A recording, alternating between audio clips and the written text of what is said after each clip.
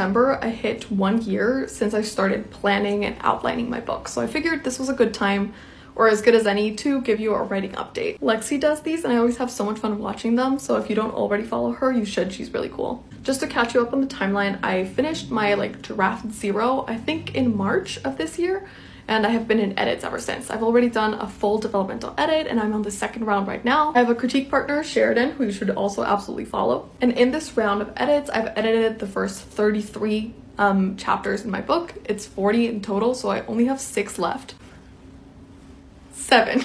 I have 7 chapters left to edit and the end is so near. I can taste it. The next step after that is going to be line edits. I know there's still going to be a lot to change, but revisions moving forward are just adding little details here and there. It's not these big world changing changes. Usually I write every day, Monday through Friday, but I don't know what's happening right now. I have not been able to write a word in a week. So today I am forcing myself to finish chapter 34 because I know once I get over that little hump, this one specific scene, everything else is gonna go so quickly. It's you know, the end of books, everything is happening all at once. It's all very exciting, so it's very exciting to write. One thing I can tell you though is so far editing has been way harder than writing the first draft. So the plan is to finish developmental edits by the end of this month so that I can start looking for beta readers so I can get some feedback and see if there's anything really big that needs changing. And then I'm jumping right into line edits, copy edits, and then we're querying. I'm excited to query because I don't know any better, but I know once I actually get to it, I'll understand what everybody else talks about when they talk about querying and the horrors of it. This is also why when people ask for querying tips, I don't usually respond with a video. It's because I